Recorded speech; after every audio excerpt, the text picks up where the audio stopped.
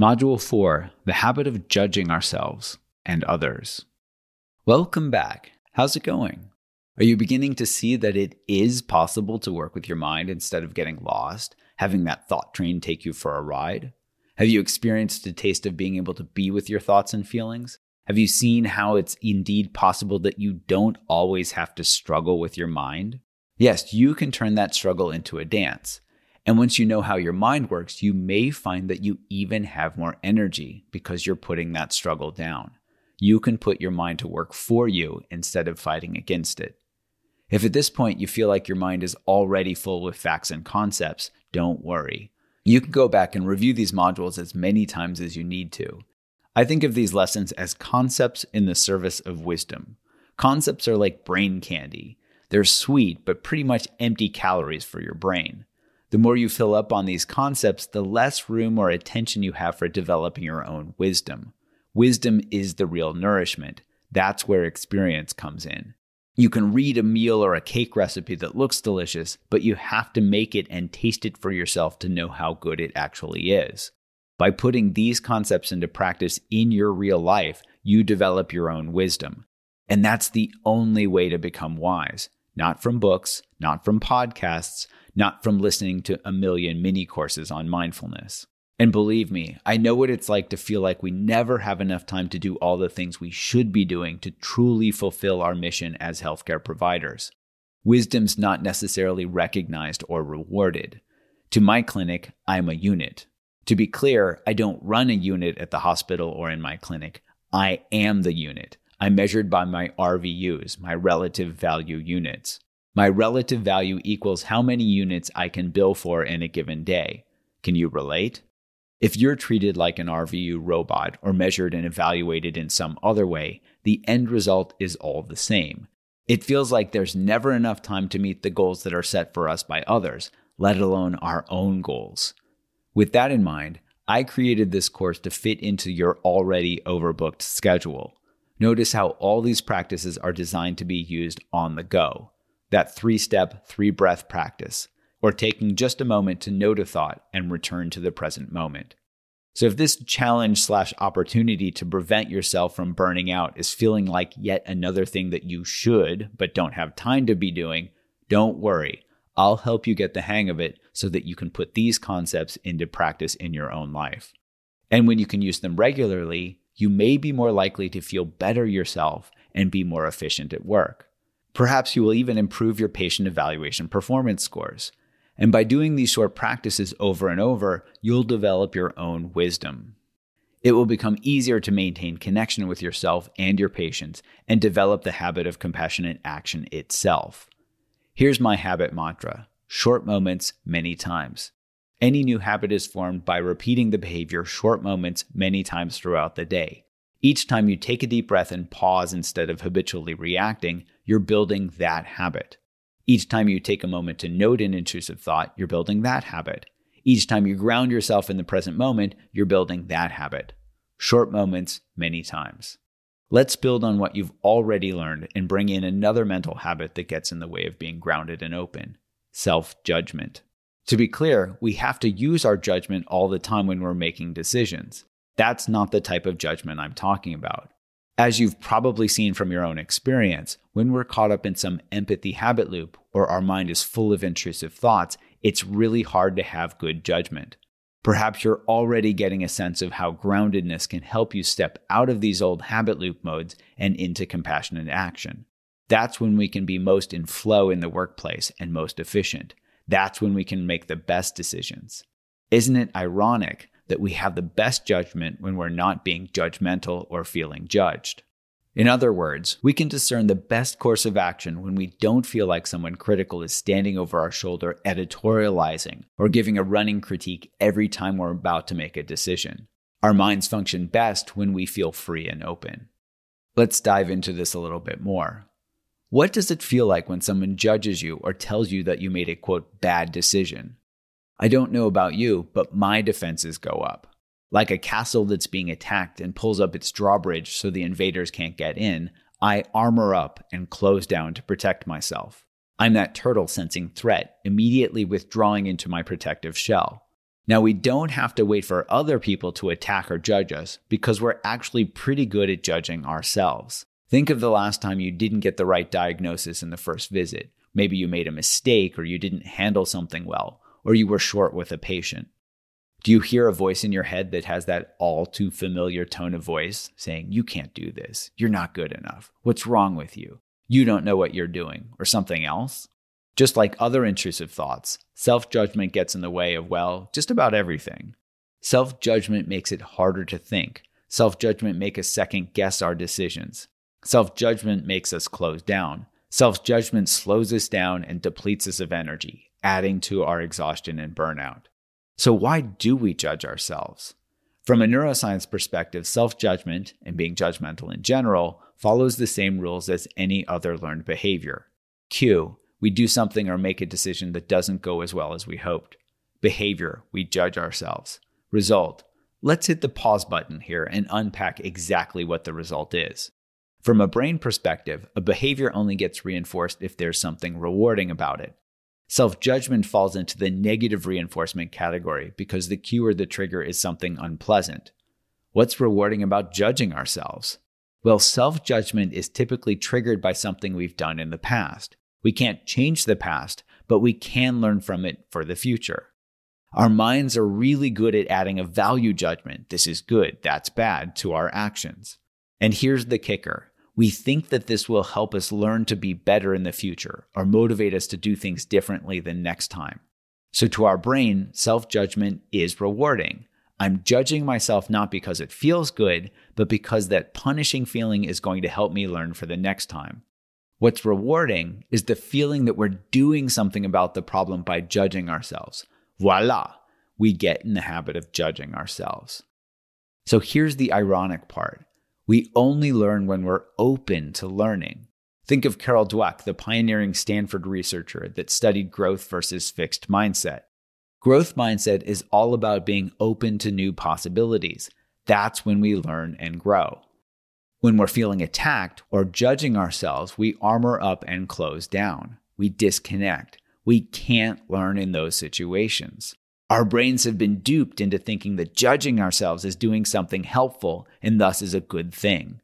To be fair, there is some perverse make me feel better quality when we're in the position to look at other people's actions and say to ourselves or to them, "Well, I wouldn't have done it that way." From the safety of not being in their shoes, we can have a different perspective, a wider view, and it's much easier to discern the best course of action when we can stand back and watch the replay of someone else's decisions and pick it apart moment by moment. It's much easier than being in their shoes, having to make the call in real time. Now, to be clear, having someone give us feedback is one of the best ways to learn. Yet, how the feedback is delivered makes all the difference. So imagine a coach, a mentor, or a colleague who's bringing in a curious tone. They're asking questions, and they're trying to understand your perspective before they give you feedback and suggestions. How does that compare to when they make a snap judgment or deliver feedback with a tone or look that says, "I can't believe you just did that"? Those are worlds apart in how they are received by our minds. The open, curious tone invites us to be open to constructive feedback. The judgmental tone closes us down, makes us want to defend ourselves or run away to protect ourselves. So there are two things to learn from this. One, self-judgment gets in the way of being grounded in the present moment and being connected with ourselves or our patients. Two, self-judgment is learned like any other habit, which means it can be unlearned. Remember, when given a choice, our brains will pick the behavior that is more rewarding. You know what it feels like to be judged, whether by someone else or by yourself. You also know what it's like when someone is kind to you. You might even know what it's like when you're genuinely kind to yourself. Which one feels better? Yes, another no-brainer. Kindness wins every time. Or putting it kindly, kindness tastes sweeter. It feels, kinder than being mean.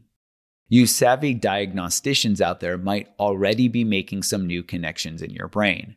You might be realizing that self-judgment shares some signs and symptoms with some of those empathy habit loops we talked about before. Yes, that's correct. Getting caught up in self-judgment feels a lot like getting caught up in your patient's story. It feels restless, feels closed down, feeling a need to protect yourself, and so on. And yes, kindness shares characteristics with compassion. It feels open, connected, grounded, just to name a few. Recognizing these patterns is key. If you need a little neuroscience brain candy to help your judgmental brain swallow that kindness pill, here you go. My lab has measured the brain activity of people practicing kindness. There's a network of brain regions that gets all fired up when we judge ourselves or worry. It's called the default mode network. And my lab found that network gets really quiet when we're doing a kindness practice. Yes, note the irony of the network's name, the default mode network. It was named this because it's what our brains default to when we aren't focused on a particular task. We default to judging ourselves about past actions, worrying about the future, and so on. Yet my lab also found that with practice, we can learn not to get caught up in all this mental activity. Better yet, our brains will train themselves as long as we give them carrots instead of hitting them with sticks. Judging ourselves is like that stick. Being kind to ourselves is like the carrot, a sweet and healthy treat that gets us coming back for more. Judgment closes us down so that we can't learn. Kindness opens us up so that we're in our growth mindset. If kindness still seems like a bit of a bitter pill to swallow, perhaps you don't even like carrots, and you're finding this module difficult to swallow, you are not alone. Early on in our healthcare training, we learn to armor up so that we can be ready to battle the diseases of the day. In the name of helping our patients, we fall into habit loops such as being hard on ourselves, sucking it up, martyrdom, and other ways that we push down our emotions and put our needs to the side. That short-term reward of getting a little extra work done instead of exercising, eating our vegetables, getting enough sleep, connecting with our families and friends, or doing something fun. Here, self-care takes a back seat until we're exhausted, burnt out, or our physical or emotional health takes such a turn for the worse that we are forced to take some time to care for ourselves. A lot of my patients have to hit rock bottom with their addictions before they seek my help. Now, it may be worth checking in with any of your habits, such as overworking yourself, martyrdom, self-judgment, or any other related habit to see if they meet the simple definition of addiction that I learned in residency: continued use despite adverse consequences. Are you nearing rock bottom? Consider the tools that you're learning in this course as a way to find moderation, a way to work with your brain so that it doesn't work you into a pulp.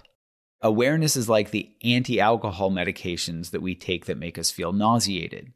When you look closely at moments when you beat yourself up, you might feel a bit nauseated and get some good old-fashioned negative reinforcement as a result.